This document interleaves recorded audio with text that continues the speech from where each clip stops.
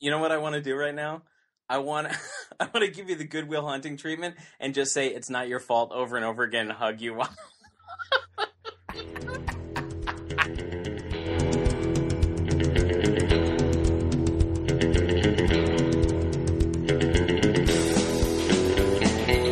Hello and welcome.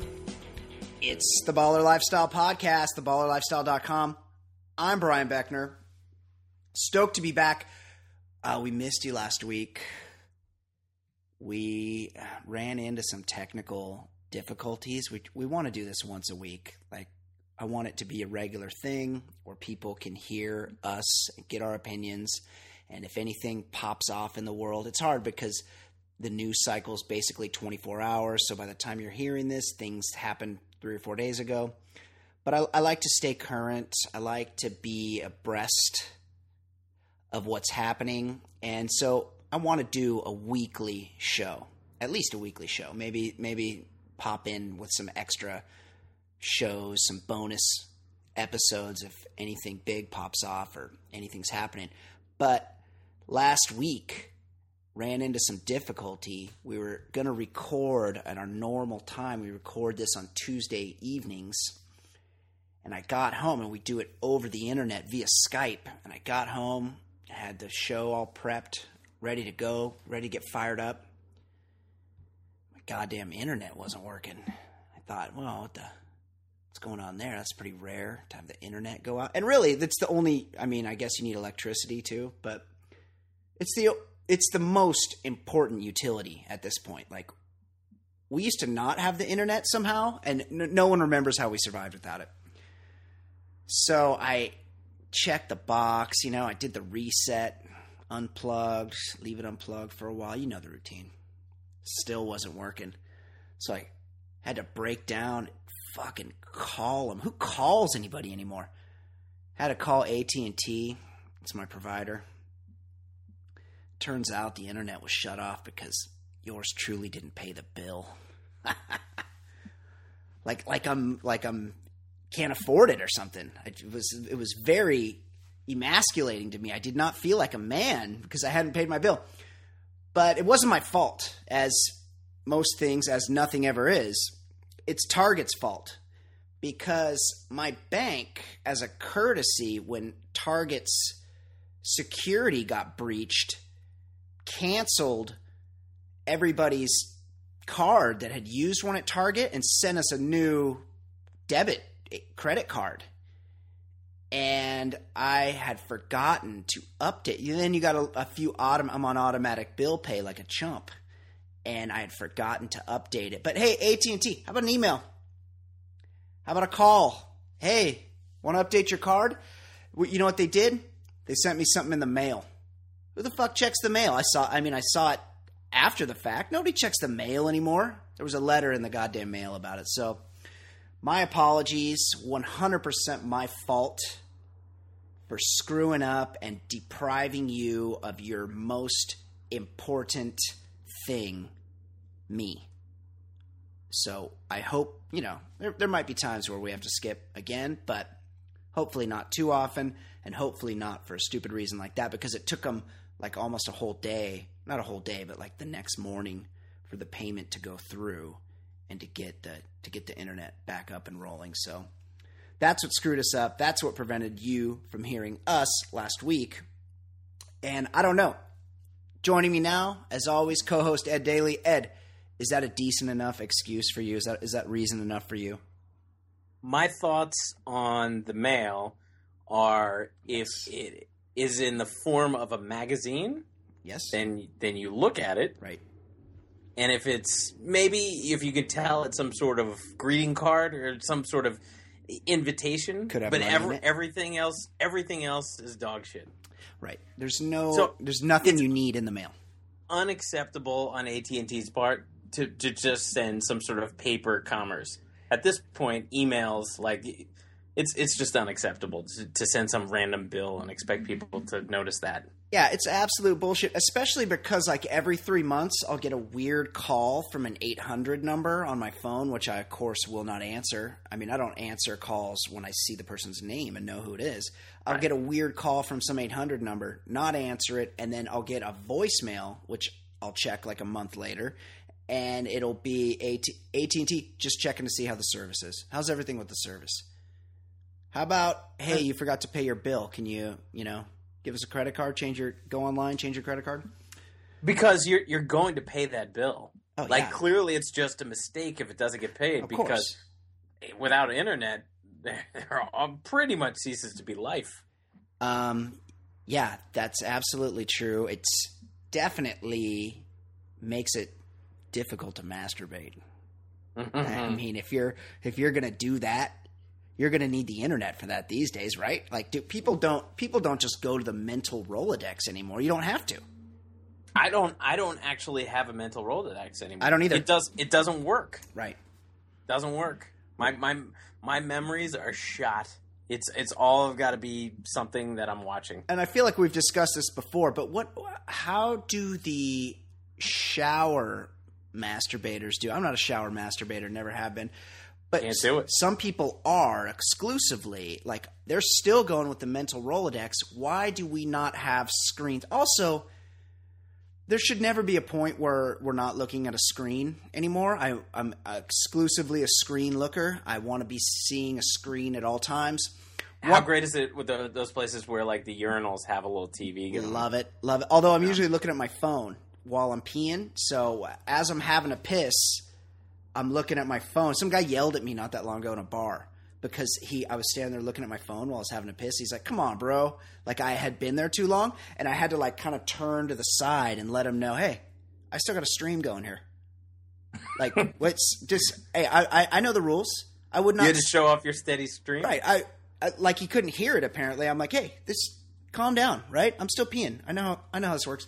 So, yeah, the shower guys, like, they need to get a screen. They need some sort of display, LCD, plasma. It doesn't have to be very big, but you need a display in the shower.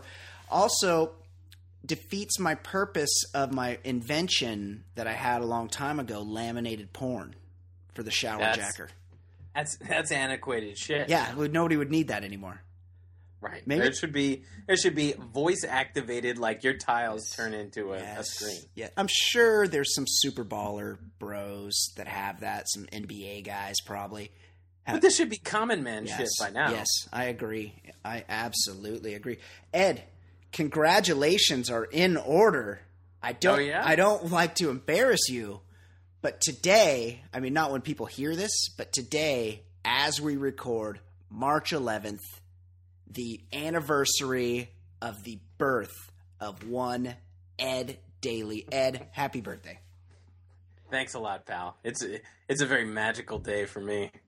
Now I don't know you that well, but I know you well enough to know, or I can extrapolate from what I know about you enough to know that you are not one of these guys that's really into his birthday. Am I correct? No, but I'll say what I do like about it. You can kind of call the shot on, like, what restaurant you go to. That's right. There's always that extra special gift if you have a lady friend in your life, or a man friend in your life. You're probably going to get that. That's a guarantee on your birthday or near your birthday. Really, that's what any of us have on our birthday. We get our birthday. That's right. Treats. That's absolutely the truth. And so I can't say that I don't dig having a birthday, because you do get it your way a couple times. Right. But there is nothing worse than the people who, like, really get into their name, them being sung to by a waitstaff. Oh my God. Nothing more embarrassing. Or people setting up giant parties in their honor. You get those Facebook invites or giant evites. Yeah, you're not one of those people that wants to drag a big group out on a Friday night. Hey, get a babysitter and meet me at TGI Fridays. I've scored a booth in the back. I got the private room We're doing a special dinner. Everybody show up because, hey, it's my fucking birthday and I need to be celebrated. You know what I'm doing on my birthday? What? Drinking a little Maker's Mark and giving the gift of me to the rest of the pod universe. Absolutely. That is the best birthday gift for all. Or it's like all of our birthday right now. And yeah, you're drinking bourbon because I heard you pour it before we went to air, and I wish I would have been recording. Three fingers. I wish I would have been recording because that would have been a long pour. And I definitely would have used it as the cold intro before the music to this week's podcast. Next week, I will put it right by the microphone. My 3-finger pour before the podcast. Oh no, I could hear it loud and clear. It's just that I hadn't clicked record yet, unfortunately. Okay, Ed, happy birthday! This week, big story or big. You know, with the internet and Twitter now, it's like we're all. It used to be that people would think that people predicted that we would all have some sort of an implant in our brain to communicate with each other. And it turns out that we do have that now, but it's just actually a phone in our hand. And people conglomerate around these big events, television events. This week, it was True Detective, the finale of True Detective. Ed, did you watch, and what did you think? I did. Yeah. And I loved that show. Great show. And the ending, people were disappointed. To me, what I was getting from the feedback was that some people were disappointed that it wasn't some crazy conspiracy. I liked that how it ended was more simplified, that like I didn't want to see that like one of the characters was up to like some crazy plan on the side that we all should have seen. Like, I like that it was two guys that were grinding out a case, in the 15th, 17th year, whatever it was. And like they're chipping away at it. And there was no like crazy motive on the side. Like I like that it was kind of a more simple ending than people were hoping for. Right. Stupid people wanted a twist. It's the Shyamalanization of society. That they're disappointed unless the writer totally fucks you in the ass at the end and changes everything that you've seen. The show ended perfectly. I mean, it was sort of anticlimactic, but if you look at the show as one document, as though it were an 8-hour movie, it fits seamlessly into the texture of the show we've been watching. It was a great show, and fucking McConaughey. I was never a that was a slam dunk Emmy like performance. I don't give a shit about awards. I like talking about like what the performance is, but I'll never watch an award show. But that like to me, I can't imagine anyone even comes close in the Emmy in that category. Got to agree.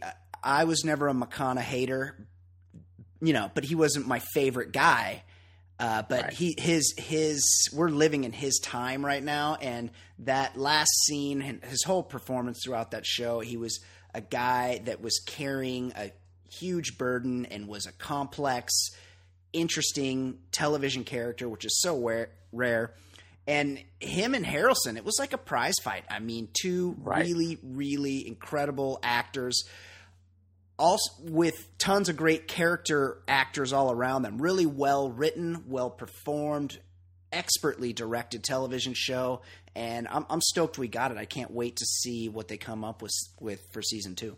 And you know what's really cool about it was you had two monster actors. Yep. I mean, right now, the same night as the finale, McConaughey's winning the Oscar. Right. So these are major actors, and they came out of the experience better than when they went into it. Like, everyone loved it. Yep. And they committed to an 8-episode season of one show, which means pretty much any actor is going to do this because and really, no matter how big the actor, like, it wouldn't surprise me. I'm not saying he's going to do it, but it wouldn't surprise me if Brad Pitt or George Clooney or one of these monster actors, like, it's the same as filming a movie. They do this for a few months. And that's it. Like, you can get anyone at this point because that show went so well. I have to agree. TV, there's really the lines between television and film are blurred right now. And these guys have it figured out.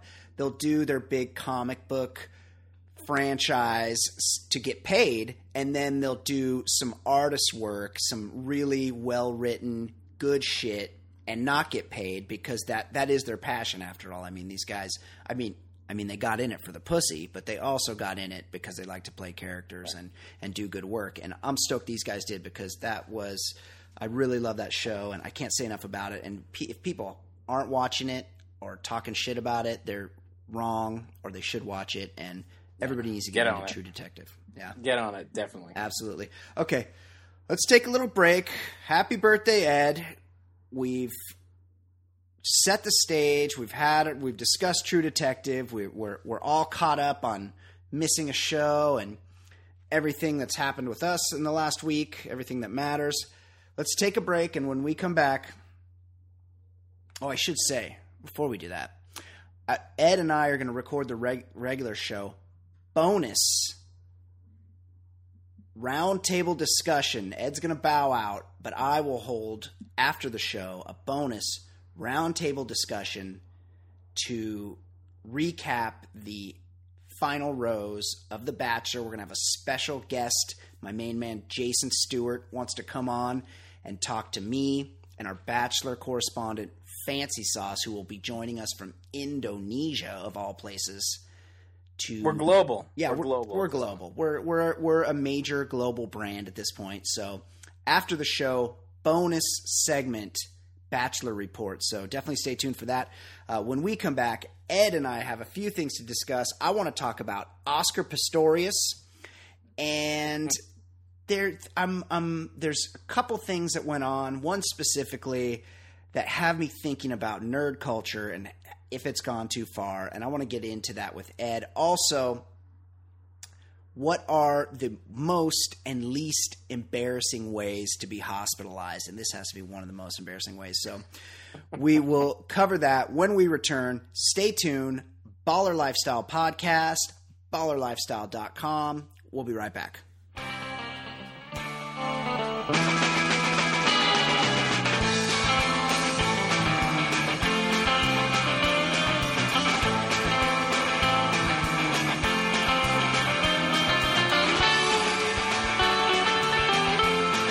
We're back. Thank you for joining us. Thanks for being here. Thank you for forgiving me my error in judgment and not being here for you last week. I hope you are happy with the return. It's a Baller Lifestyle Podcast on theballerlifestyle.com. I'm your host, Brian Beckner. Joining me as always, Ed Daly. Hey, Ed. I meant to ask you, did you like act in something, or you were texting me that you were at some sort of premiere last week, and I meant to ask you, I wanted to get the whole story on the show. What was up with that? Well, yes, I guess I qualify as a thespian now. That's insane to me. Long story short, a comedian I know from Twitter, a New York-based comedian, he and his wife, who's an actress, have a web series. And they needed some extras, and he shot it out on Facebook or Twitter or something. Right. If you're in the city on this date... Wait. You're on Facebook? I am on Facebook, but I've never posted a picture of my kids. I know. Never once. That's your claim to fame. It's like the fifth time I've heard you say that. What do you... All I do is post links to the Baller Lifestyle. So really, that's all I'm good for on Facebook. Me too. That's basically all I do too. You and I are not Facebook friends. What? I didn't know you were on. Well, I wasn't really. I took a sabbatical. I rebranded myself. See, I used to be on Facebook, but I was in a different situation. As married Brian Beckner? Right. So when that ceased to be a thing, I quit Facebook. I'd never really used it. I still don't. But I relaunched myself. I rebranded myself as a new individual on there. So I'm on there. My name is Edward Daly. There's nothing that you could pry into my life. There's nothing interesting about it except I post funny links and our podcast or whatever. Do you post your stupid videos on there? Because I'm not on Vine, but I know you are, and No, I've seen. I did. You quit Vine? I did maybe 5 Vine videos when it first came out because I was just testing it out, and then I realized that I'm not interested in myself or anyone else on Vine. I find you kind of amusing, I have to be honest. I'm sorry, I interrupted your story. You got cast in something. So yeah, you offered yourself. Would anyone like to be in a bar scene on this date in the city? So I said, sure. I'll do it. Have a couple beers and be an extra in a scene. Like it could be an interesting experience. And I was cast as somebody who gets in a bar fight. So there's actually some physicality to it's in the background of a scene while a conversation's going on. But yes, right. And it premieres every Tuesday. They release an episode. This was the first one of the season, and next Tuesday I'll post it. But it's the Actress series, and yeah, I get in a fight in like a key part of one of the episodes. What we're gonna have to post a link to that, at least a screenshot. We'll post a screenshot and a link to you in your acting debut. Yeah, I get in like the credits, like starring this and featuring these guys. I'm one of the guys. Whoa, big time! Yeah. I mean, do your headphones still fit on your head at this point? I mean, are you gonna lose my number? As long as I'm taking down these 3 fingers of Maker's Mark, I'm doing just fine. So anyway, you went to the premiere. It was a premiere, and it was cool. Like it was just interesting. There are a lot of actors, and what you realize is ultimately like acting is a rough gig. Like it's just just tons of working actors were there, or people who like maybe got a 2 lines on an episode of Louis or Law and Order or something like that. But like just people grinding it out, maybe a commercial audition or whatever. And there were some interesting things, but there was a very interesting story about Tommy Lee Jones that I found to be just made me like him more. Some guy was at the time a production assistant for a Tommy Lee Jones direct-to-video detective movie, something. Oof. You got to think how the mighty have fallen. Post Fugitive, he probably has been a detective in at least 35 movies. He's got the face. He's got that laying in a gravel driveway kind of detective's face. Right. So anyway, he had his buddy hired on the set as his driver. And his driver's job was to show up on the set with a trunk full of, or a cooler full of beer. Shut up. And so between every take, TLJ has a few pops. Budweiser? I didn't get that much of the story. He reeks of domestic beer. Oh yeah, totally. And I could cans. see him. I can't even see that guy with a bottle. No, it's definitely cans. I could see him Budweiser, original Coors. Yeah, I could see a lot of original Coors in his. Yeah. I don't see him as a light beer guy. I could even see him. He's definitely a lager guy because he probably likes to drink a lot of them. I could see him like doing Heineken. I could even see him doing like Natty Ice. I feel like I could go there. No discerning with TLJ.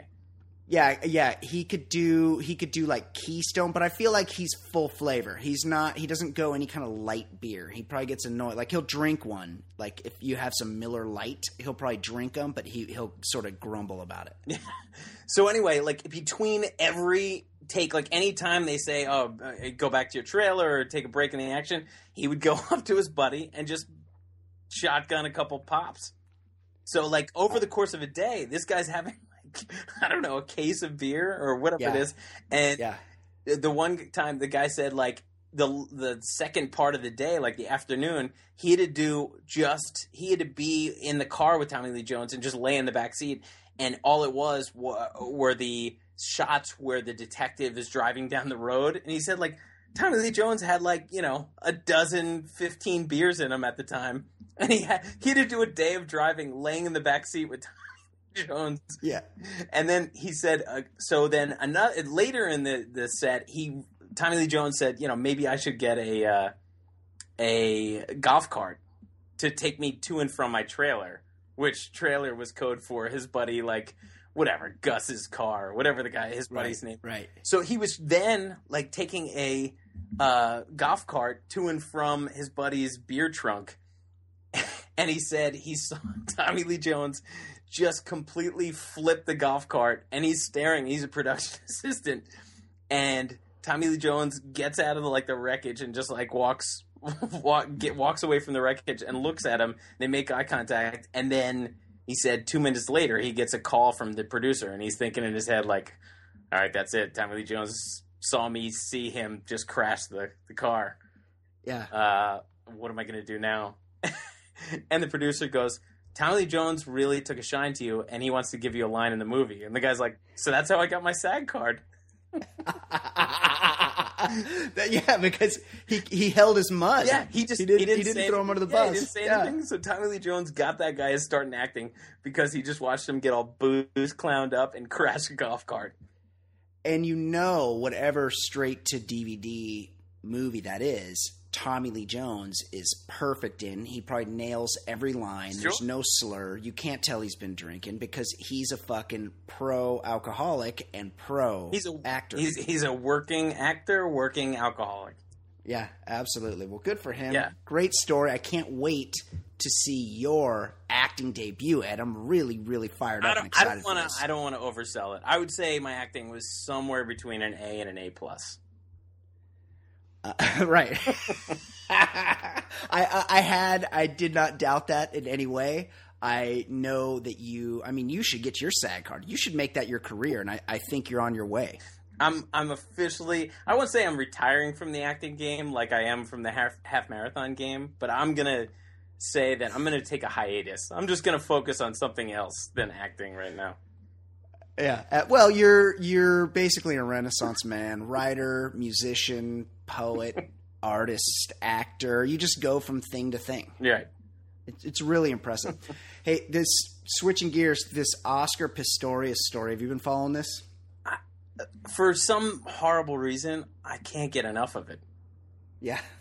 Yeah. Yes. I love this story. Awful. I love it in every way, and I shouldn't. It's terrible. He's covering his ears. He's puking in court. He's really putting on a show because he's a psychopath, and that's what they do. Yeah. They emulate what they think human behavior is supposed to look like because they have no feelings and no empathy. Right. He's like Dexter. He's like trying to seem human. Right. That's exactly right. And he knows people are watching, and that's when they're at their best, which is probably why he's a good sprinter. And he's a narcissist, and that's a lot of people that get really good at things. That's because they have personality disorders.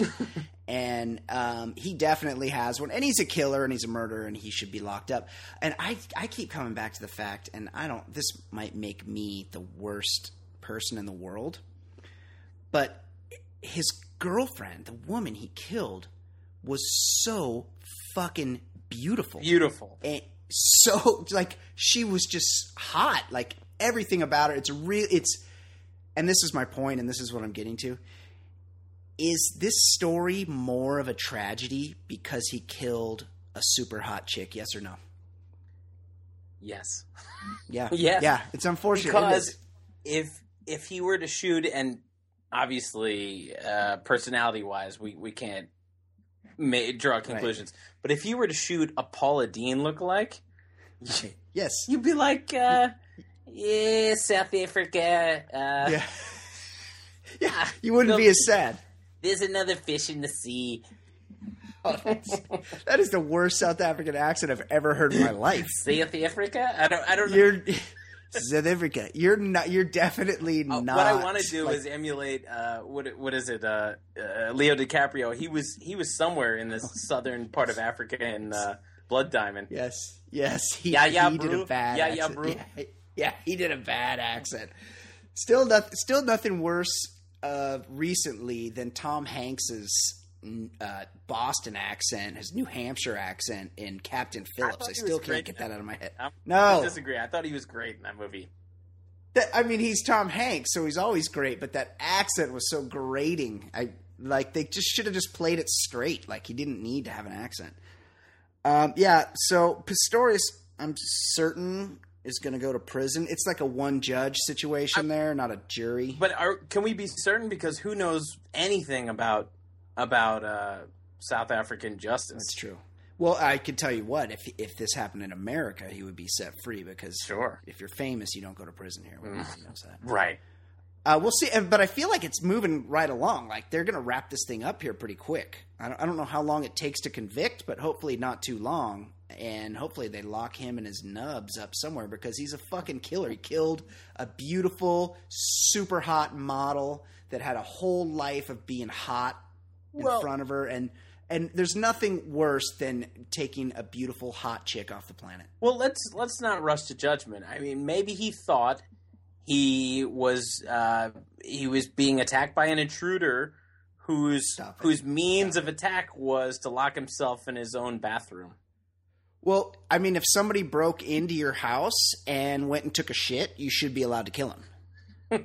That's true. I've had some repairmen, grease the can in my place, and I might have gone. That should be a death penalty case. I might have gone. What is it? Opisto? Yeah, Opisto. Yeah. Yeah, absolutely, I agree. Here's another thing, and this is the last story of the day before we get to our Bachelor report. Today on Travis Rogers, I was listening to his show. You know I'm a character on that show, right, Ed? I hear it. Yeah, I'm a nationally syndicated sports commentator, and that's a title you can't take away from me. He started talking, every guy our age's favorite topic, Star Wars. And he was laying out his top 4 seeds, his 4 number 1 seeds in a Star Wars tournament.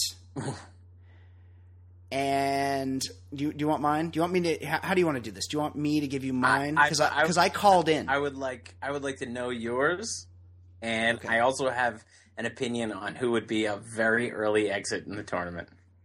I think we might be on the same page, and I'll give you mine. Okay. Number 1 seed, Han Solo, of course. Of course. No question. No question. Darth Vader, he's like the Duke. Right. Like, everybody hates him. Nobody wants to see him. Dick Vitale's jerking off all of them. Dick Vitale and Billy Packer are jerking off all over themselves, but other than that, everyone else hates Darth Vader. Right. Number 3, R2-D2. He's like quietly getting it done. He's coming out of a mid-major. People don't expect a lot out of him, but holy shit, next thing you know, look, Wichita State 33-0. Gets the job done. Always gets the job done. Not pretty, always a part of a big victory. And he's a lot of times down by association. And that's my point. The 4th number 1 seed, in my opinion, Luke Skywalker, but he's a paper champion, could be the first number 1 seed to get taken out by a 16. Agreed. He's very whiny. Very. And for somebody with the powers he has, he needs a shitload of help from everybody else. Yeah, from R2-D2. Also, really, his use of the Force, like, sometimes he can lift his fucking X-Wing fighter out of a swamp, like, no problem. But pulling his 12-ounce lightsaber 2 feet to his hand is, like, way too hard. Right. The apple didn't fall too close to the tree in that situation. Darth Vader is a bad motherfucker. He's a stone cold killer. Takes out Obi-Wan Kenobi, smotes Alderaan. He doesn't give a fuck. Even at the end, when he quote unquote turns good, he fucks up the Emperor. He doesn't care. Luke, he's a pussy. He's still a number 1 based on the fact that he's in practically every scene. But he's an early exit, for sure.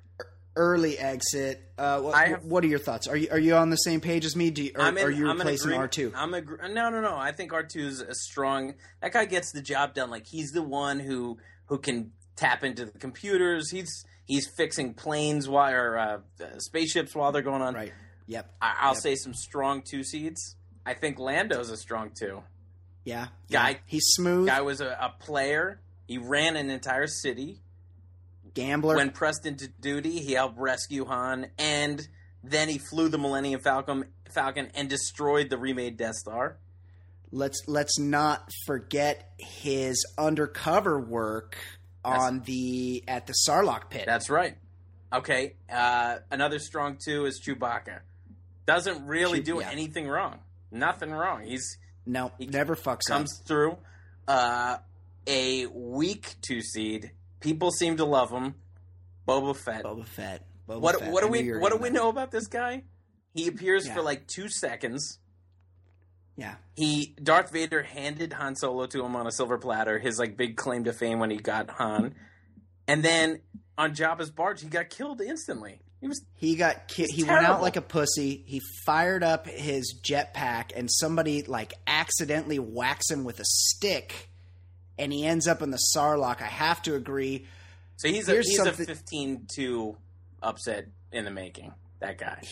Here's a little nerd fact that a lot of nerds are nodding their head right now that they know this, but people smart, like cool dudes that were like getting pussy and doing cool stuff like you and I had. Yeah. We don't know this about Boba Fett. Boba Fett did not die in the Sarlacc. He didn't?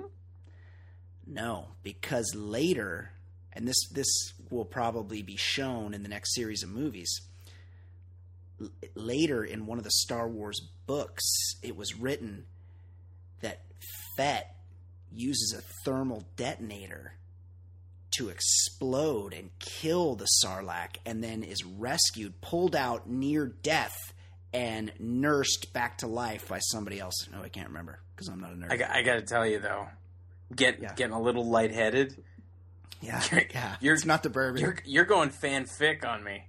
Yeah, you know what it was. Yeah, you know what? It is. It sounds like fanfic, but you know it's a sanctioned novel. Hang on, sanctioned novel. You're going fanfic on me, and all I can say is I was one of those kids that had 80 Star Wars figures and the Millennium Falcon, and I've even kind of gotten my kids into it a little bit, like that kind of stuff. Like I dig Star Wars, and I get a little nerdy. But fanfic is where I have to draw the line. So you drawing this shit on me? Like you might as well be talking about The Bachelor because I don't know nor give a fuck. Like until I see a major studio produce it, I'm not going to accept fanfic. I'm giving you a heads up. Listen, this is all you're doing is giving me a heads up that you read fan fiction, and we gotta. We got a major fucking problem. You're right. I'm embarrassed to know this. I shouldn't. I'm a cool guy. I don't know nerd shit because I'm too busy being cool. Like you're just a cool guy that quotes fan fiction. All right. I know lots about indie rock and tattoo artists and mountain bikes. Like I know cool stuff, skateboarding. I don't know Star Wars shit, but I do know that Boba Fett survived the Sarlacc via the detonation of a thermal detonator, which almost killed him. And when they remake those fucking movies or when they make the new ones, you're going to see Boba Fett's ass because that's got to be part of the storyline. You know what I want to do right now? I want to give you the Good Will Hunting treatment and just say it's not your fault over and over again and hug you. I need that. It's not your fault, Brian. It's not your fault. I need that hug. I was a little nervous. I mean, you and I was into it. We were going a little nerdy with seating, but when you dropped fanfic on me, I'm telling you, what? This is a perfect segue to your Bachelor conversation. I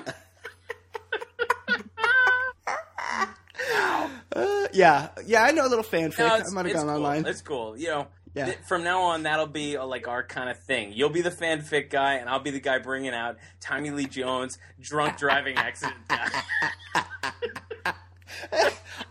Hey, when you see Boba Fett in that cool ass costume of his in the new, because you're gonna take your kid to see the new series of movies. You're gonna see Boba Fett's ass, and you're gonna be like, that fucking Beckner, he is a fucking fountain of knowledge. Like insane to me. Dude, it was that it was like a cool guy. Novel. It was a legit novel. It was sanctioned. It was like Alderaan 2. This time it's serious.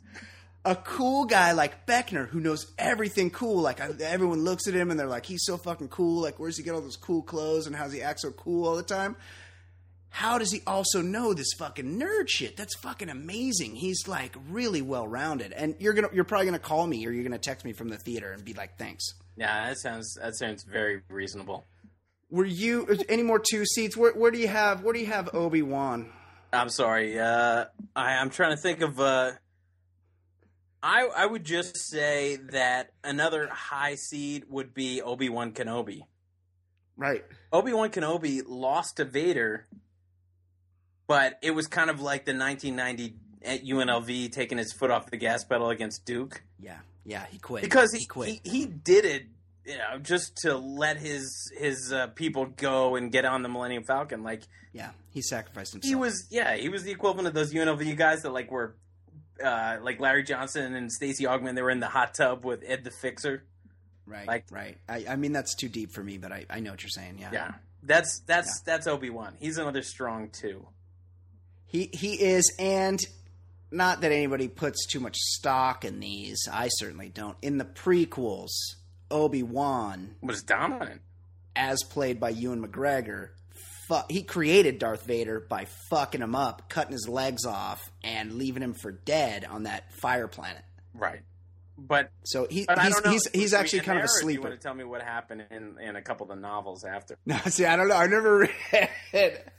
I'll go online and look at the fanfic because maybe he survived. I mean, he was ghosting out and talking to Luke constantly because Luke's a little pussy and he needs Obi-Wan. He needs Yoda. You know, they're all at the end of that fucking Ewok movie. They're all dancing around at the end. Right. I'm not getting into that Ewok movie because that one was stupid too. There's really only 2. The Ewoks are the equivalent of the Sun Belt Conference. Like they're early exits. And the whole premise of the movie is that they needed to distract one stormtrooper who was guarding a back door. And they threw a rock or something and got him to look the other way and ran into the back door and shut down the force field. Like that was the whole point of the movie. The Empire's whole operation was laid to waste because they had one guy guarding a back door. Like that's it. That's the plot of the movie. That was pretty much the plot of my sexual history in college too. Right. Oh, the back door was always blocked. Occasionally. You get some natty light going at a frat party. Yeah, get a little whoopsie daisy up. Yeah, didn't know I got there. Yeah, you might find something happening. Oops. Ed, another excellent job today. Yeah, unbelievable. On your birthday, playing. I don't want to say playing hurt because you're playing extra healthy, going with 3 fingers of Makers. I assume you finished that off at this point. When you say 3 fingers, that's what it once was. Now it's now it's a quarter of a finger right now. It's an empty glass. You're packing to go on a trip. Are you headed back to the ACC tournament? South by Southwest, Austin, Texas. Oh, really? Yeah, I got a buddy there. We've got a couple plans. I'm going to go to some underground fighting there. It's going to be an interesting weekend. Shut up. I feel like you could get a blog post for theballerlifestyle.com out of that for sure. Plan on it. Yeah, and I feel like I want to follow you on Instagram at EasyEdDaily because there might be some cool pictures of you in Austin this weekend. Absolutely. All right. Outstanding work, my friend. Happy birthday. Thank you. Let's rally up. I paid my bill. We're good to go. I'm on automatic bill pay. Let's rally up. We can rejoin next week and do this again. Let's do it. So, absolutely. Until next week, for Easy Ed Daily, I'm Brian Beckner. This is the Baller Lifestyle Podcast, theballerlifestyle.com. Stay tuned for part 2, The Bachelor Report, with ballerlifestyle.com Bachelor correspondent Fancy Sauce and special guest Jason Stewart. For Ed Daily, I'm Brian Beckner. Hey, Ed, we'll see you later. Stay gold, pony boy. See you guys.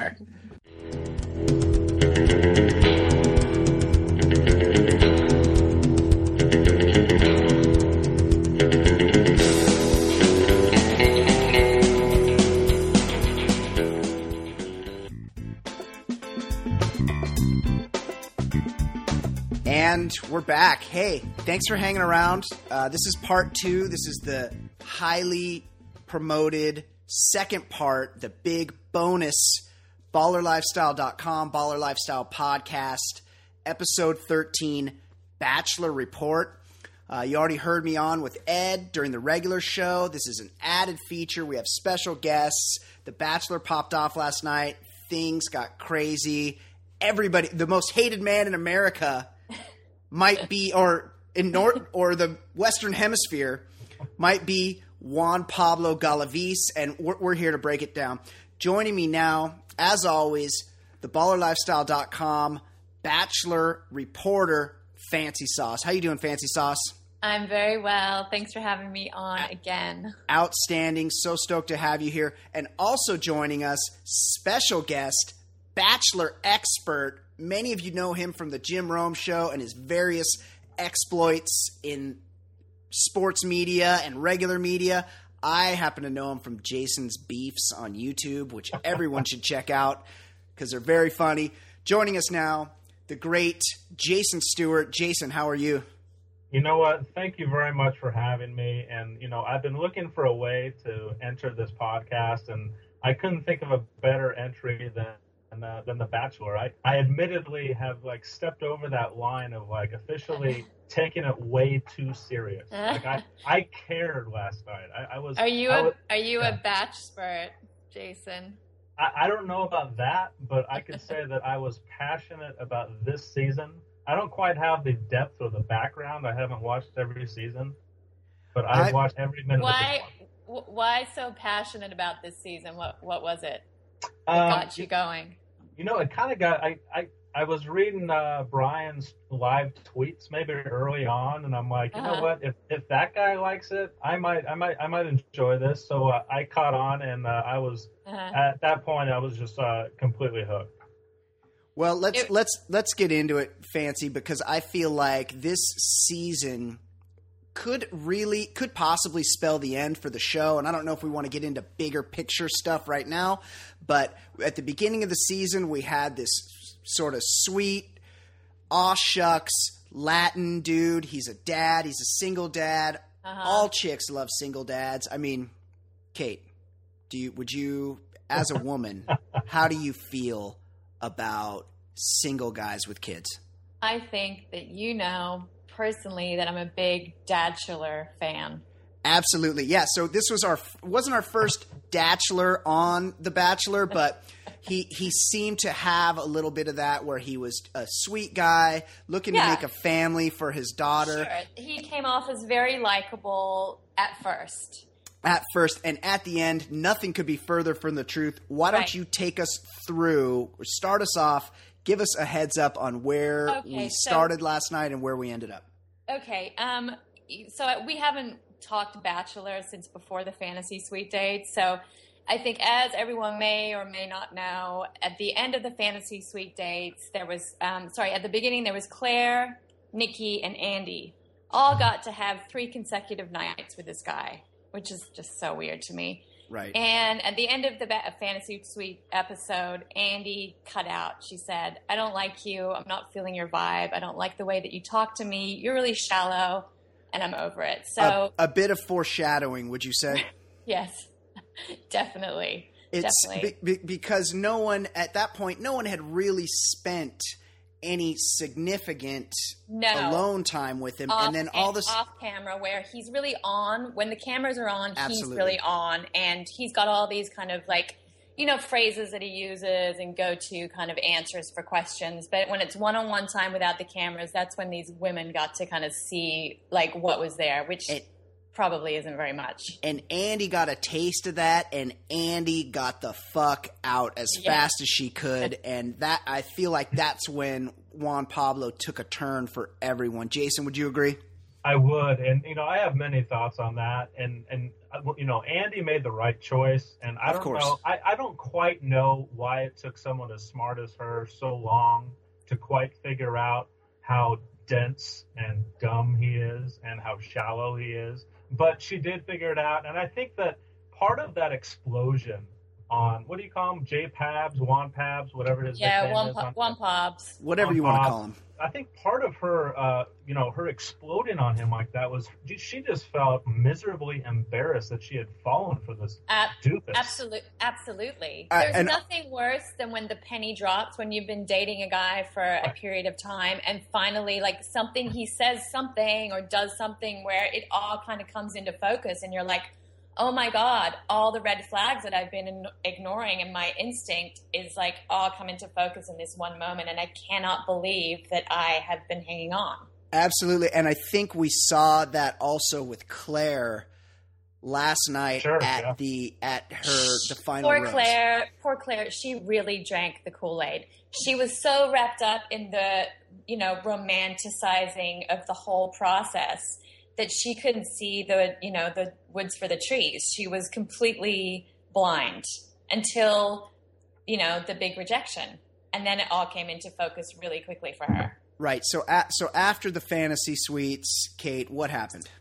Okay. Then we're back at Ay, Ay, Ay, San Lucia. And, so Juan Pablo's family comes for the free holiday and they all get to sit around and talk about these two girls.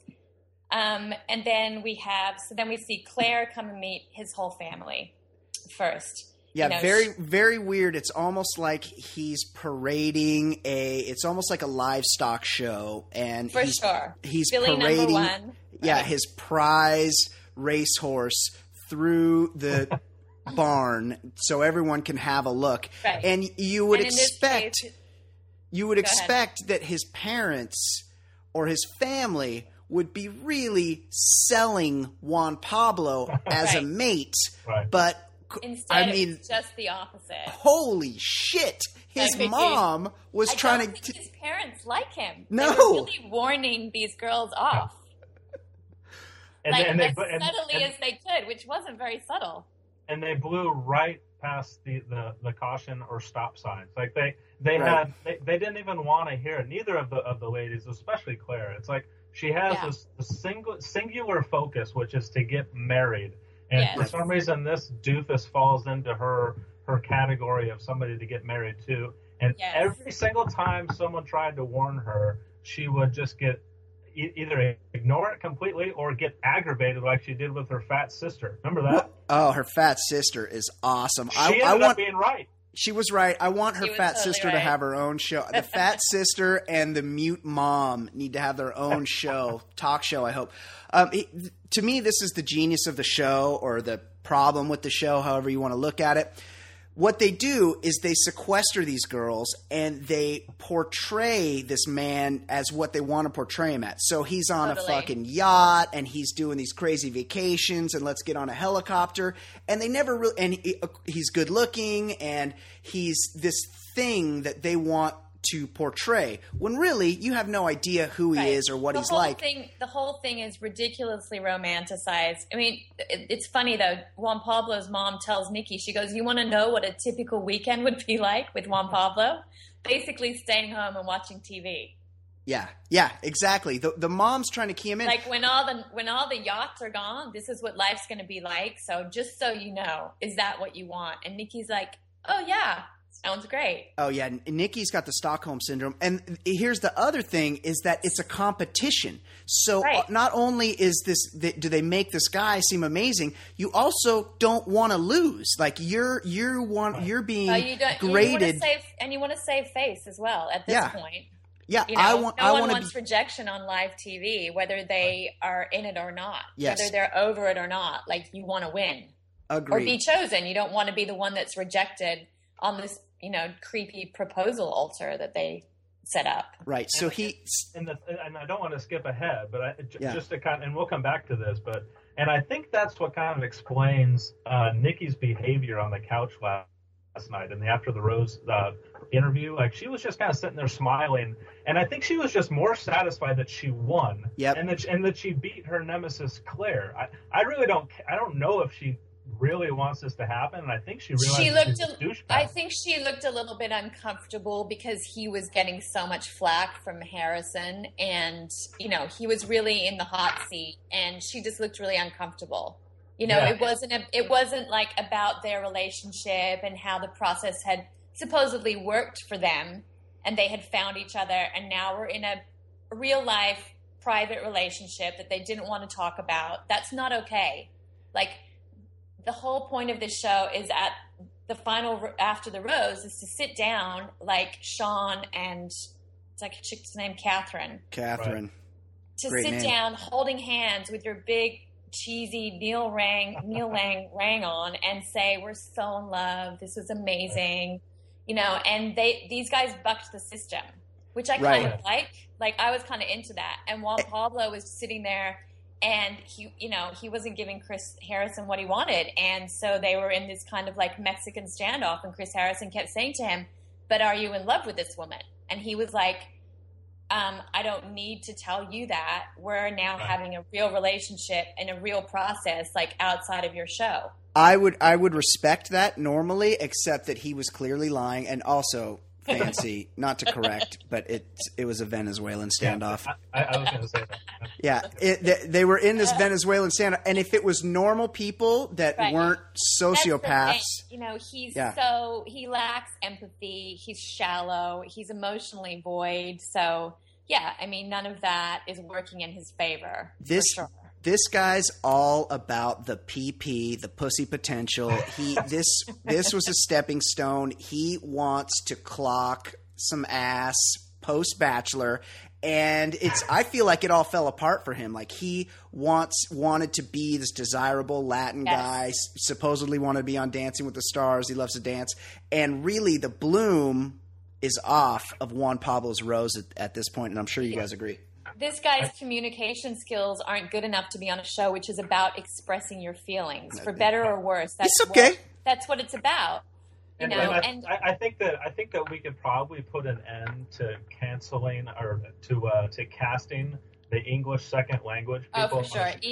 ESL like contestants a lot of it will never happen again.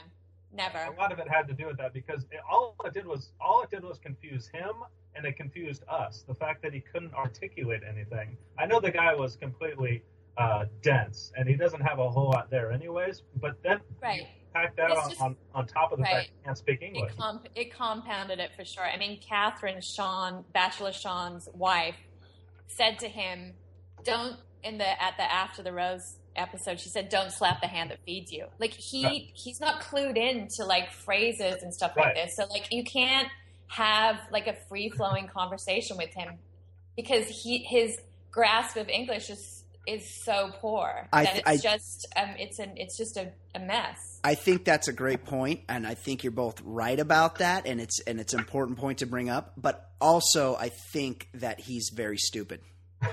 Yeah, we've talked about this. Yeah, he's definitely as thick as you get. For sure. He's a dense, stupid narcissist, and yes, which makes for great TV. But I think in this case, that language barrier kind of made it just kind of confusing. But it goes back to when Andy dressed him down. After a while, it got uncomfortable for me because I'm like, this isn't even fair. I mean, she's really smart. Yeah. And she's basically picking apart every one of his words. And she after has a while, good I actually started feeling skills. I started actually feeling sorry for the guy. I'm like, she's just piling on this. He was outmatched. I agree, because you didn't see what happened in that room, and that was the best he looked all show, because he's like, hey, I don't know. I mean, if you don't like me, it's fine. You know, I can't make you like me. And I'm like, this guy's being honest. But really, Andy saw something that we had yet to see and the other two girls had yet to see. So Kate, they meet the families. Then what happened? Okay, Claire rocks up dressed by Wet Seal, and let me go back a little Their bit. clothes were tragic. Really bad outfits and accessories on these last. I was cringing at the shoes at the final rose ceremony. The shoes, the dresses, and those earrings. Oh my God, they look like they came from one of those sales that housewives invite all their friends to in the living room. Yeah. Claire, her baby voice is rampant in this episode. And I just really found the way that she conducts herself around Juan Pablo just so desperate, tragic, and off-putting. Now, And I sort of agree with you, but I also find myself being distracted by her fierce body. She is well put together. Would you agree, Fancy? I know Jason agrees. yeah, she has a nice rack. Tight little package on her. I don't think anyone is going to argue with you on that. Okay. Yeah, I would even say that. I mean, I guess the rack is fine, but I would say belly button down is when it really starts to get enticing. Like she just has a great tight package. She does. It's Cute little butt. It's easy to look yeah. at. Yeah, agreed. Okay, continue, Sure, Fancy. Sure, she looks good. Okay, so yeah, she reveals her mother is Mexican and that her whole family speaks Spanish except for her because they want to be able to like speak to her. She not to get us off track here. She's clearly an accident baby. All her sisters are like 200 years old. Her mom is ancient. She's so sad about her dad dying. The guy was probably 105 years old. And probably not her dad. Right. Judging Judging by the looks of the sisters. Or judging from the sisters. Right? Yeah, good call. Very good call. So Juan Pablo's family asks Claire at one point how many kids she wants. They joke about having girls and girls and girls 6. until they get a boy. And she said maybe she'll stop at 6. I mean, like it's a good idea for these people to breed en masse. That was terrifying to me. Credit to Claire. She knew her audience. She sure did. Yeah. So Juan Pablo's mom tells Claire that Juan Pablo can be rude. Shocker. Yeah. Really?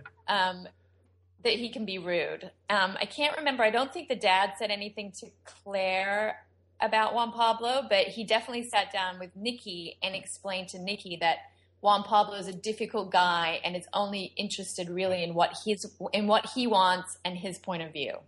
Like straight up. Yeah. This is coming from the dad. Yeah, Right. that was the dad to Nikki.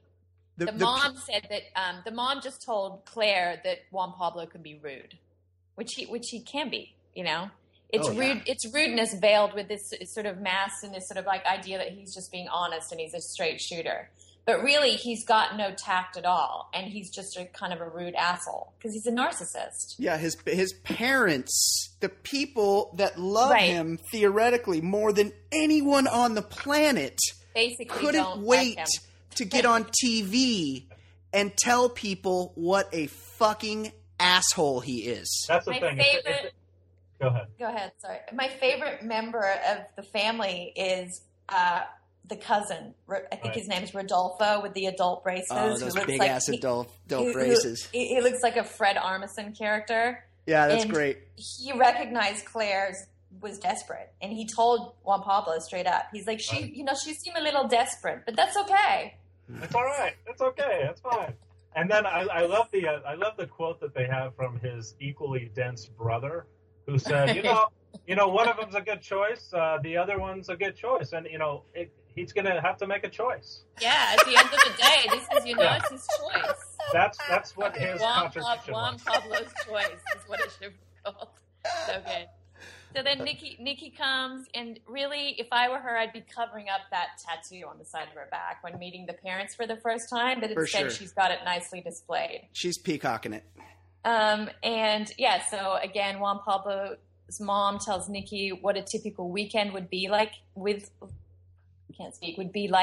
him, staying home and watching TV. Was Nikki like? Now I'll have to be honest. I only skimmed the episodes as I do with all episodes. I have a very short attention span. But was Nikki like? Well, so does this mean that he's not going to take me out on his yacht every weekend, or just like when the weather's bad, or what about the helicopter? Are we not going to be going on the helicopter as much anymore? Or will we just take the helicopter to the yacht and not like take the yacht out? We'll just sit out on it. I don't know. It was really funny. Yeah. I kind of, at this point, I knew that there was not going to be a proposal because Juan Pablo's still speaking in like I liked both these girls. There was no love being thrown around. So at this point, I was like, he's not going to propose to anyone. But he likes them a lot. I mean, that he really likes them. Right. He likes them a lot, yeah. What else? Juan Pablo's lack of depth was, I think, really highlighted when he was talking about Claire to the camera. And basically all he really had to say was, Claire kisses, ay, ay, ay. Like, that's all he had to say. She's good. So then they had a couple of their last one-on-one dates with him. He took Claire up in the chopper and apparently said something of a sexual nature to her. which she took great offense to. But okay, I didn't watch this. She wouldn't say on camera at first, but later on she says after he dumps her at the proposal altar, she says it. Say it. He said to her, I really like fucking you. Yeah, so you set it up because I didn't watch it either. Okay, so they're in this helicopter and they're flying over San Lucia, and it's all, set up to be really romantic. And the chopper is setting down so that they can go and sit on the beach and have a romantic picnic. She is waiting to hear all these romantic things from him regarding his feelings towards her. And instead, he leans over in the chopper and whispers in her ear, I really liked fucking you. So that's his idea of romance, right? To tell her what a great lay she is, because she's and this is a glimpse into him as a guy. She exists to please him, right? And you should add that there is the cameras and the microphones were off, I guess, because they were transitioning. So that was the whole thing. They were like, because there was such an intimate moment, he could have said anything to me to seal the deal. And I guess he said, along with the fucking thing, I guess he also said something like, I don't really know you that well. He said, I don't know you enough. And what he meant was, we don't know each other well enough at this point. I just know that I like fucking you. Right. But, what he said was true, that they don't know each other well enough. But basically, coupled with his poor communication skills and seeming lack of empathy, it came off really badly. Yeah. So she ends up crying at the end of... So she's really upset. And, at this point in the show, I've got no idea why these girls are so in love with this guy. He's void of any substance at all. I don't get it. At this point, it just must be just to win. Exactly. And at this point, though, you got to be thinking, well... Claire's not going to win anyways, so he's made her cry. Now let's see him on the date with the girl that's actually going to win, and he made her cry as well. Yeah. Right. I feel bad for Claire because basically, he has to keep two girls until the end. That there's no way around that. That's the structure of the show, and even if he didn't want to, he's locked in. So basically he's strung Claire along so that he could sex her, which was pretty obvious. Yeah. Right. Only he really, really got her hopes up that she'd made it this far. So when he dumped her so unceremoniously with no kind of it just seems so much worse than, obviously somebody gets dumped every season, but it just seems so much worse this time. He just seemed like such a uncaring sociopath. Well, because the structure of the show is that the Bachelor needs to be articulate enough to give this speech, and it needs to come off as sympathetic and delicate. And he said at one point, I think the exact sentence was, but sometimes people's got to go home. Yeah, sometimes exactly. It's exactly what he said. No, I agree, and he's definitely not an empathetic character, and the whole point of the show is for us to empathize with this guy who ends up with these two amazing women, and he's got to make the most difficult choice of his life and choose one and send one home that he might also be in love with. It's always that he's in love with two women. That's always the dilemma at the end of the show. And in this case, he was in love with 0 women, which is the worst case scenario for producers. In love with himself, right? And only ever. So then he goes on. Do we need to talk about the date with Nikki? I know he made her cry, but did he do anything especially bad? She's already said "I love you," and she's been waiting to find out, if that's reciprocated. She gave him a note because she's in 10th grade. Yeah, she gave him a note. With 10th grade handwriting, and he read it and said, "Thank you."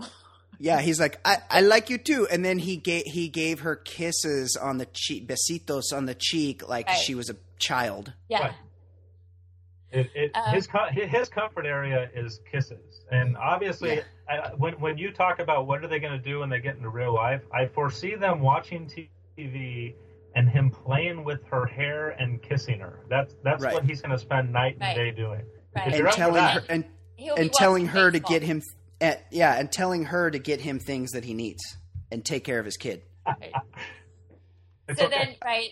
So Nikki ends up, obviously there's no, engagement ring. There's just another rose. And I found that more cringeable to watch than him dumping Claire.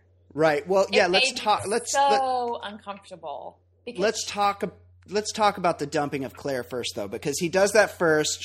She gets off the boat in those tragic shoes, the whole and then thing was bad. The whole she thing had, like- was like from the Nordstrom glamour Yeah. collection.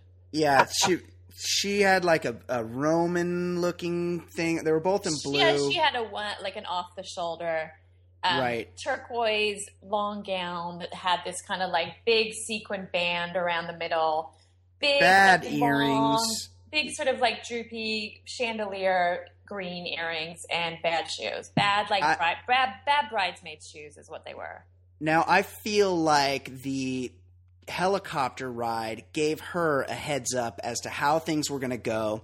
Juan Pablo unceremoniously dumps her. He's like, somebody's got to go, and it's going to be you. And then right after she he goes in for a kiss.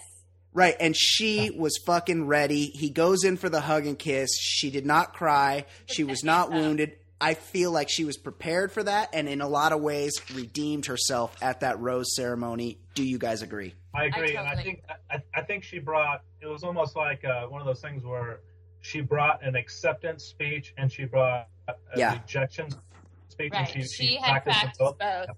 Absolutely. And Because- she went into that the night before, or the single date. She got pissed off at the thing said on the helicopter, and then for some reason she's like, he gave me reassurance on the couch, and all of us watching are like, what the hell did he tell you other than you're pretty, I like to kiss you, and if I didn't like you, why would I have you meet my parents? That's all he said to her, and for some reason those things were what put her over the top, and she was convinced that she was going to be proposed to. Yeah, And then she gets dumped and has this huge speech.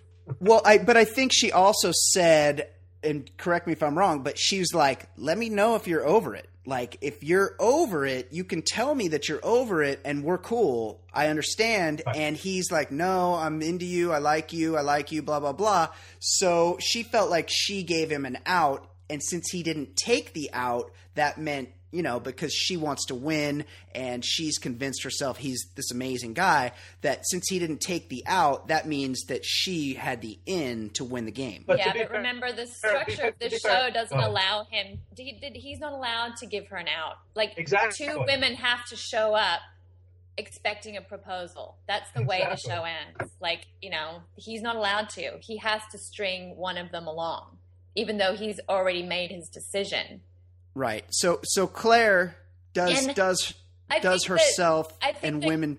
Claire felt reassured by Juan Pablo on the couch because literally this guy has said nothing to her for 10 weeks. Right. So Right. Yeah. when he says to her, look, you met my family. So, that's a compliment. So that's more than he's ever said. So she's like, okay, wow, I'm in. Yeah. Maybe that's enough. Right. So he cuts Claire just makes himself look like a total fucking asshole. Yes. She does not accept his hug. She tells him that he's not the man she thought he was. Yes. And she doesn't cry and she bounces pissed. Then Nikki shows up with maybe casual estimate 257 bobby pins in her hair.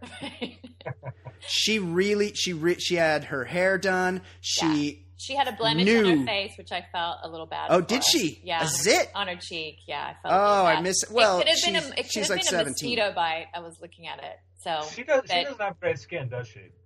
I don't think. seemingly I don't does think have. so. It's hard to tell. They pack so much makeup on these girls. She doesn't have great skin or great hair, but she was ready. You could tell she thought she was getting a proposal, and then it got awkward, correct? Well, it got really awkward because in the moment that you find out that you've won, you are expecting the next words out of his mouth to be, will you marry me? And when he pulls out that final rose and hands that to her instead, I think the disappointment and the confusion were palpable. Like she wanted to punch him, but at the same time she was thrown off guard because she's like, oh, hold on, like I'm angry, but I won, so I'm happy. Right. So there was a lot of conflicting emotions going on. Her body language was so tense, and he came off as such a creeper because he's like, I like you a lot. And then he's like, wink, a lot. And it's like, this guy is fucking gross. And what did he say? I'm not 100% that I want to marry you, but I am 100% that I don't want this to end. In other words, I want to keep making out and fucking you. Yeah, until I get famous and get on Dancing with the Stars and get to slay some Hollywood poon. In which case, get back on the boat to Missouri. I'm 100% sure that I don't want to stop fucking you. Right, okay. Exactly. And then, because I don't have anything better on the hook right now. I don't have another telenovela star lined up. Then there was this long, really gross kissing shot, which really it grossed me out, where he kept saying to her, don't get cranky because it's hot.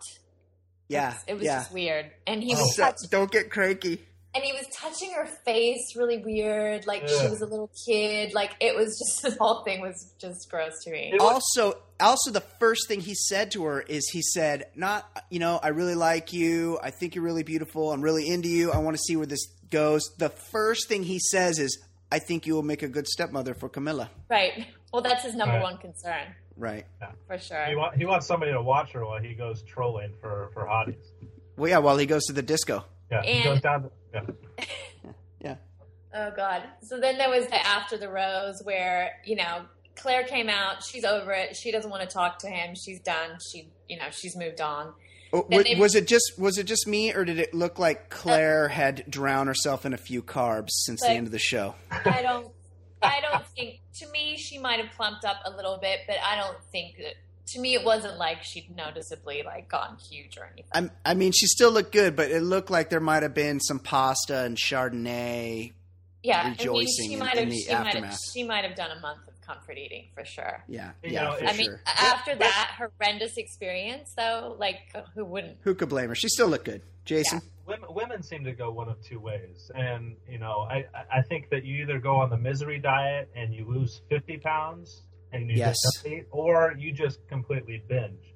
She probably is somewhere in between. But, I'm not going to be overly critical like Brian is, but I could say that she probably was about 8 lbs.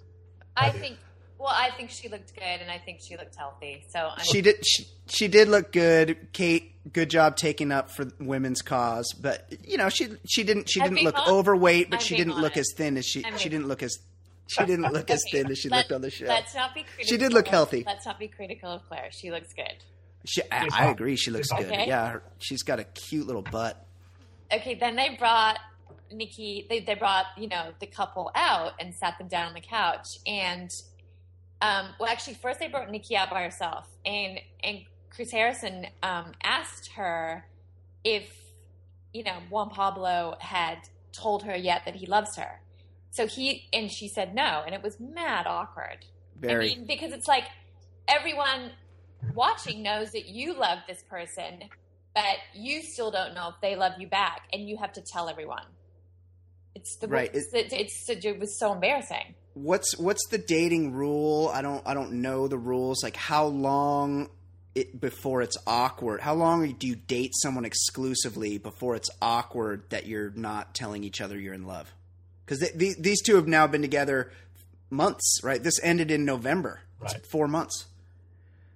Yeah, I mean it's in the awkward phase. He should have said something by now. Okay, it's in the awkward phase. If I could defend him on this point, and my whole issue with Chris Harrison was how fixated he was on this freaking love word. There was so much to cover in that post game show that I can't believe he was hung up on.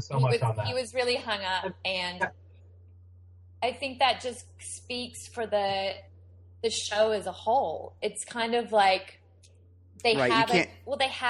no one's satiated because there's no declaration of love, and it's weird. And I think this was what I liked about After the Rose was as dense as Juan and unlikable as Juan Pablo is, what he was trying to say with his limited resources was that the process worked for us. We're happy. It was a weird process, and now we're in the real life relationship part where we really get to know each other. And I agree. You shouldn't be in love after 10 minutes of being on The Bachelor. That to me is more weird. I totally agree. I think we all agree on that point, except for the fact that he was lying. He was emulating. He was saying what he thought he was supposed to say. He's not into that chick. They're doing it for the camera. I don't think they're into each other either. Yeah, he hasn't been to Missouri. They're not sleeping in a bed together. They did that for TV, and I'm almost 100% that they're not going to talk to each other after last night. I'm almost 100% that he has been sexing other girls. Agreed. Concur. And let me just kind of add on top of what Fancy had said. Now, he explains himself, and Chris Harrison just wouldn't let this go. And to defend this and to defend the process, he had to make a choice because that's the format of the show. He chose the chick. He chose the chick that he liked the best, or I think he chose the chick that would be the less pain in the ass. And he said, "Hey, we'll see what happens. I want to just fuck around with this, and we'll see what happens." There's nothing wrong. There's nothing wrong with that. You can't admit to that. I agree. You're bucking the system, and that really pissed Chris Harrison off because it seemed like he was not being gracious. It's like you've been offered this amazing opportunity, and you have to fucking play by the rules. Yeah. And we explained it to you, and now not only are you not playing by the rules, which would be fine if you were like a little bit gracious about it and played along and just kind of like make some shit up, whatever. But I think Chris Harrison, obviously the two of them intensely dislike each other. I think that was obvious. Yeah, absolutely. But I also think that Harrison was on to something. Maybe he got hung up on the love thing, but Juan Pablo was clearly deflecting. He was lying, and Chris Harrison was pushing the point for sure. They're not doing real life, and this is real, and all that was bullshit, and it played as bullshit, and Harrison recognized it for bullshit, and he just wasn't able to dig it out the way he wanted to. Absolutely. You have to admit, I mean, they had a certain amount of time to get as many of the answers as we wanted as possible. And Chris Harrison throughout the live show was saying all the answers are coming in after the rose. And it's like, okay, I need some answers here. For example, when you're sitting down with Nikki and you just watched the last episode with all of us for the first time, and you see Juan Pablo make this fucking comment, or at least the sexual comment to Claire, and it set her off and everything. Why wouldn't Chris be like, what did you make of that comment? What do you think about what your boyfriend said to her at that time? And that's a great point. That's a great point. And obviously something sexual happened between them. How do you feel about that? I don't know if that's something you could ask them, because that kind of bucks the system as well. But I just wanted answers to that. What did you think about the way he treated Claire? The Bachelor plays down that sexual aspect. They show it. They allude to it, but they don't say, how about it's the your creepiest boyfriend thing about the show. Yeah, how about your boyfriend keeping around the other two fittest chicks so he could slay them? And how does that make you feel? You can't. They can't say that because they act like that's not a thing on the show. Okay, and remind us again, Nikki. Like, did you come? Like, were you after Claire and in between Andy, or like where did you come in? Like, it's so weird to me. Yeah, third on a match.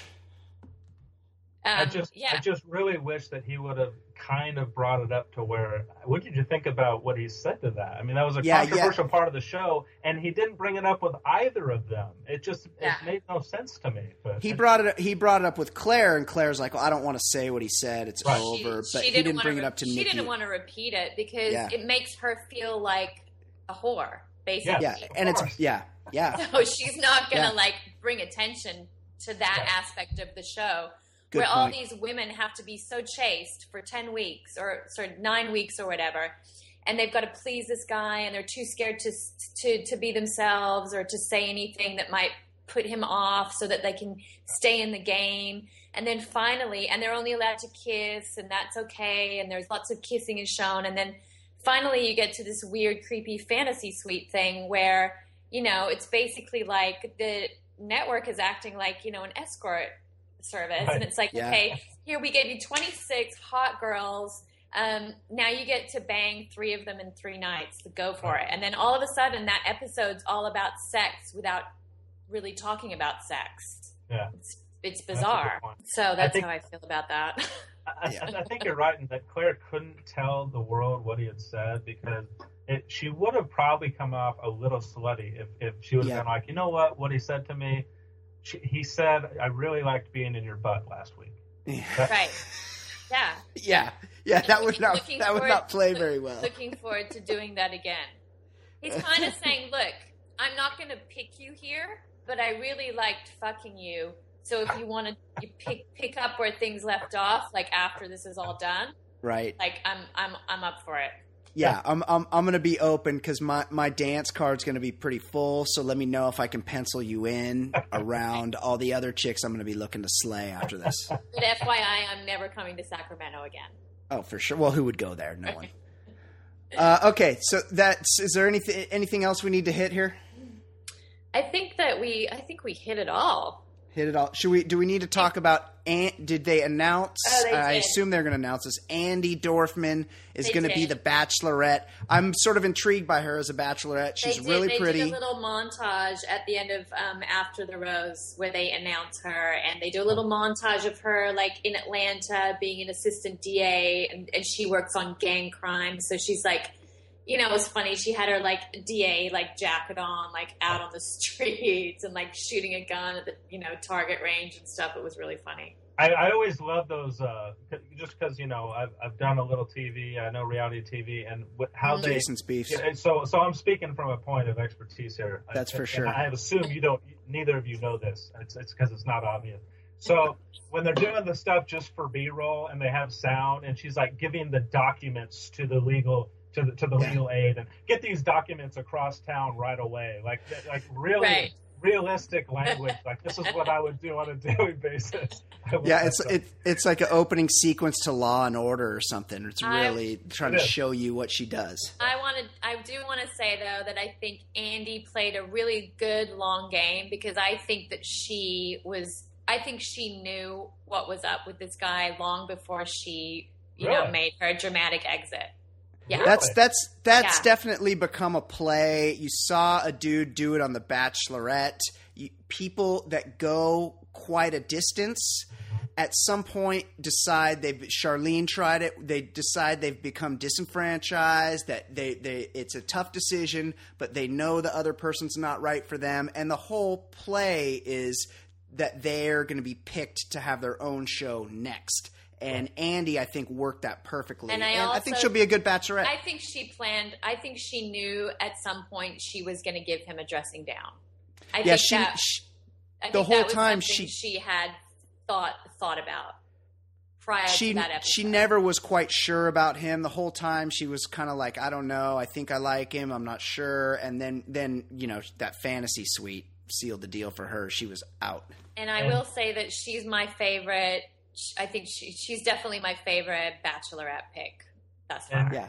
And we're going to actually have a subject that's going to be able to articulate their feelings and actually speak English. So that'll be good. Yeah, and it'll be Good interesting class. to see. I assume that because this is a big franchise, that they're going to try to forget this season Never and happens.